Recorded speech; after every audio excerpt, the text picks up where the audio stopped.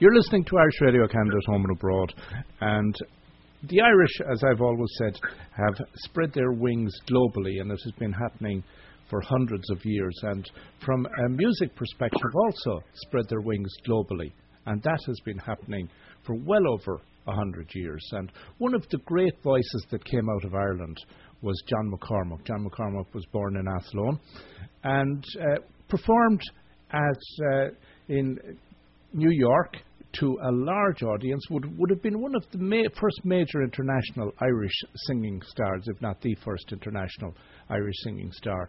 And as far as I recall, when he performed in New York back in the 1920s or 30s, he got something like $200,000, which would be the equivalent of a U2 fee in this day and age. Well, coming up on November 3rd at the Centre Wakefield de la Pêche, which is at 38 Chemin de la Vallée de Wakefield, there is a song in our hearts, and it is a concert that will feature Fraser Rubens, a tenor, and a cardiac surgeon, and Carl Wiebe, pianist and family doctor, and these are the concert docs.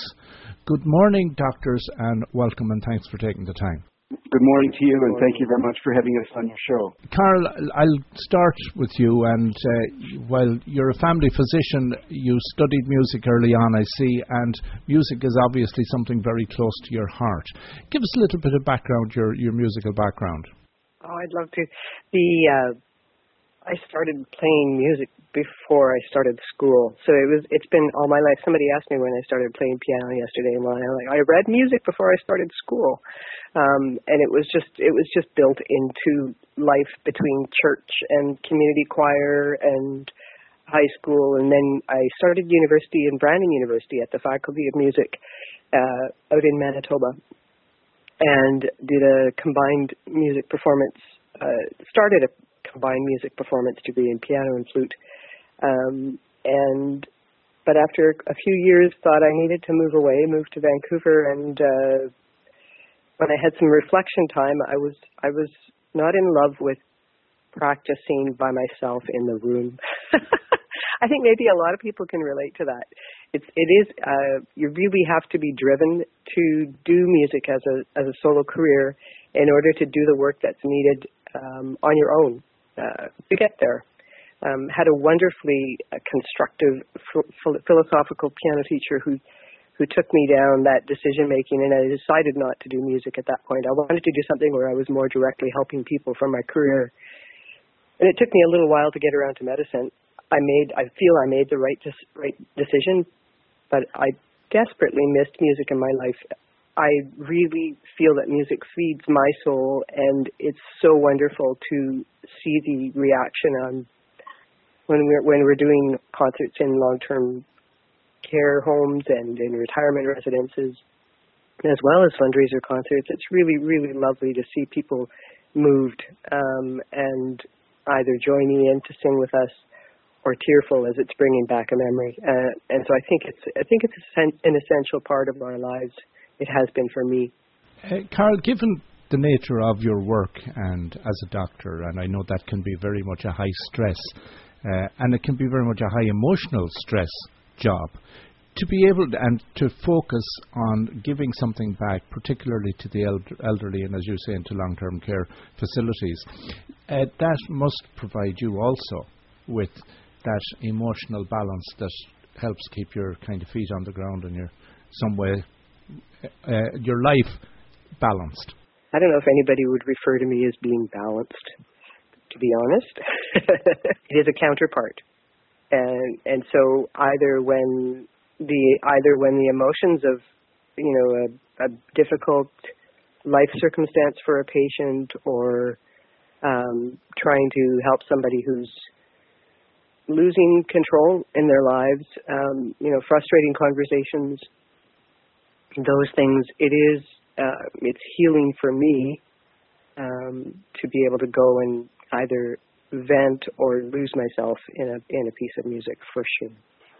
One other little item I noticed on your biography or your resume, and that is that you were responsible for the designated physician to lead for electronic patient record keeping implementation. Now, given your musical talents and your medical talents, it strikes me that technology and the implementation of technology doesn't quite fit with those two. Have you not heard of the music, math, and medicine link? There actually is a really close link there, and sometimes I joke that it's really related to my typing speed, which is related to my piano technical skills. That's what got me mixed up in the electronic patient record business. It's a combination. I was designated to lead this project at Bruyere, and almost because nobody else stepped up. But I actually found I really enjoyed it. There's a lot of problem solving that has to happen. There's a lot of communication, and there does need to be a little bit of whether it's a mathematical mind. I think the biggest thing is the talking to people in advance of changes and after changes. That's a huge part of it. And the collaborative music, doing music together with other people, whether it's with choirs, whether it's with soloists, whether it's with a piano trio, those kinds of things have taught me a great deal about listening and communicating.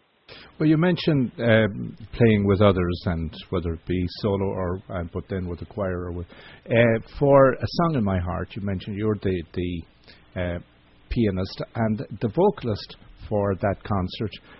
Going to share the music of John McCormack is Dr. Fraser Rubens, and Dr. Fraser Rubens spends, I wouldn't quite say his days, because knowing the nature of his work as a cardiac surgeon, spends many of the hours, could be day or night possibly, at the Ottawa Heart Institute, and he will be performing also and doing the works of John McCormack. Dr. Rubens, Dr. Fraser, thanks a million for coming along. Your side of the performance, and what got you into this, and where was your introduction to music? Oh, I've been singing since I was a little boy, and I had strong teachers who were also mentors throughout university and medical school. I actually did a minor in music before I went into medical school, and then I got into medical school after 2 years, so I wasn't actually able to finish that. But regardless, I just kept an interest in it, and I had this unusual passion and interest in opera that led me to find great musical leadership at every stage in my career. So I've been quite lucky. I've been studying for the last decade with a teacher from New York who also teaches in Toronto. His name is Neil Seema, and he has great students all around the world, and he's really changed my understanding of the voice, and we've shared some wonderful experiences together because of our unique collaboration, a cardiac surgeon and a great musical teacher. So it's been a lot of fun. And as I said, Carl, particularly when you as a surgeon, the intensity that you would have while you're in the operating theatre, music is very, very therapeutic. You must find it as a release. Oh, without a doubt. It's a wonderful outlet. It is never duress to go and perform unless I'm under the weather physically. And the patients love it. With the internet, they'll search you out, and my Google search is littered with references to my musical activities. So inevitably, as they're rolling into the operating room, they're asking me, "Are you going to sing when you're operating, or what are you going to sing to me when I'm going to sleep, etc." So, or do you listen? The most common question is, "What do you listen to when you're operating?" And in fact, we don't generally, but they really connect with it, and the patients love it. They really enjoy that their surgeon has such a close connection to music. I think they would probably choose that characteristic above even proficiency with your hands. Although I hope I'm good enough with that too. I think it might be that the patient has a confidence when they recognize that their physician or their surgeon has a holistic approach to living as well as an holistic approach to health, and it can be a source of great confidence.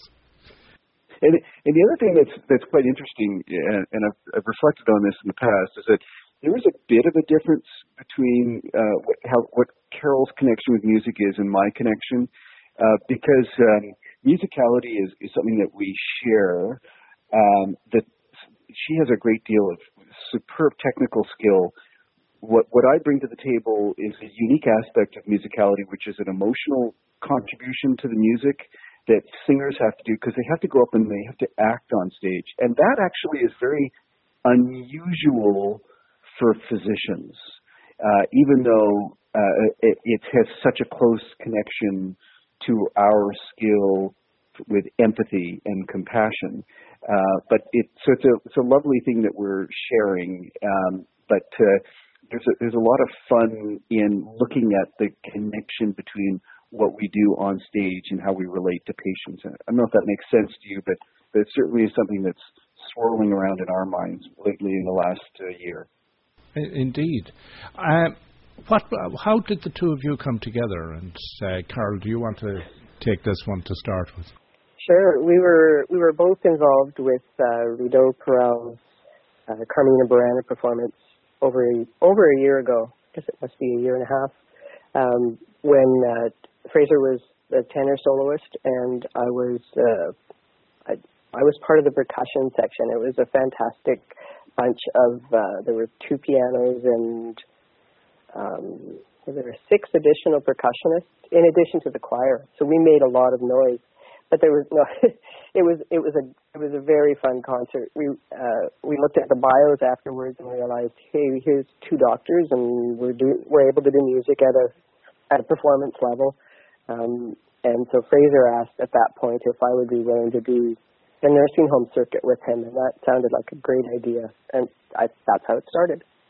And prior to coming together, had both of you been performing a lot individually in various capacities?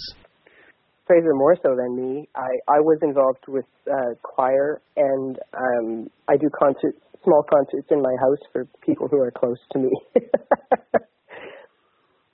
Yeah, I think I've had a fairly active performance schedule, and I've been also doing multiple performances in nursing homes and residence with a couple of my musical mentors, Garth Hampson and Evelyn Greenberg. And they really had introduced to me this idea to use that. So I'd have a fundraising concert coming up that someone had asked me to sing at, but I would often perform the music in advance at various places around the city. And I realized that this genre was certainly a sustainable way to contribute to the community. And I still get a number of requests to step to the stage with orchestras and choirs, and I find that just a wonderful honor, a great experience, and probably it's going to grow more and more. But Carol and I are going to be getting more opportunity to use the music that we've created with bigger venues. For example, we did a series of Broadway performances, and we would do this repeatedly within the nursing homes. And then Carol and I performed it with the Ottawa Wind Ensemble at a recent engagement at the National Arts Center. So it's really growing in terms of our concert exposure, the two of us. Now, let's talk about November the 3rd and John McCormack. I take it, Fraser, that as a tenor, John McCormack would have been high on your idol list for a long time. Oh, without a doubt.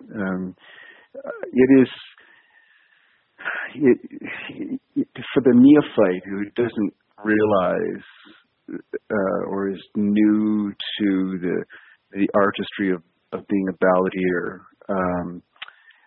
I hope it will be eye-opening, and I hope it will reintroduce the glory and the beauty of bringing stories to people, which is what John McCormack was all about. I mean, he really went to the stage and he told stories through song with his collaborators, and it was, in fact, the end of his ability to do this personally through the advent of radio that led to his decision for retirement, I gather. It was so important to him, the connection that he could do on a personal basis in the concert hall, that when that venue started to wane in importance, he realized that it was time to leave his career. I love that story. I assume it's true. I love listening to the beauty and the musicality of his voice. There's limitations in the recordings you hear because they're scratchy and they're on 78s and they've been put onto digital music, and you wonder what did it really sound like if you were there face to face. But I can only imagine that it was pretty spectacular. And a lot of the music was written for him, and the interpretations that he has done have resonated and have led to tremendous performances of other tenors throughout the world. He also did some great collaborations with fantastic pianists and also with Fritz Kreisler, the violinist, and we've had the opportunity to perform some of that music as well. Cal and I did a piece that was popularized by McCormick, a beautiful lullaby from Jocelyn with violin and piano and voice. So there's just great material out there that's really turned us on. So on the night of November 3rd, what pieces, can you give us a sample of some of the pieces that you have selected? Sure. There's a Canadian connection to some of this stuff too. There's a beautiful piece. McCormick has certain characteristic pieces that he was very famous for. In fact, you can go to the top 100, and we're going to be doing some of those. For example, When Irish Eyes Are Smiling and Bakushla and I Hear You Calling Me. We're going to do a Canadian piece by a composer. She was from Van Cleek Hill, and she wrote this piece on her route on this ship back to Canada called Duna. I've had some trouble trying to find out where Duna is in Ireland. In fact, when I was over in Ireland in the last year, I was asking all the tour operators where in the world will I find Duna, just so I can actually put a face to this. But anyway, there's and then there's some lovely lullabies that we're going to do from Ireland, Garton's Mother's Lullaby and a few others. So there's a nice selection, a cross selection of the pieces that we really enjoy. And then we try them out in the nursing homes, and we gauge the response of the audience and say, I think we'll keep that one. That one's going to go in. They really like that one. So. Fantastic. Well, I don't want to delay you too long, both of you. It's been fantastic to be able to have a chat, and certainly Saturday, November 3rd, 7:30 p.m. is on my schedule to get over to Centre Wakefield La Pêche, and that is at 13 Chemin de la Vallée de Wakefield. Tickets are $20 and they're available at concertdocs.ca. That's concertdocs.ca.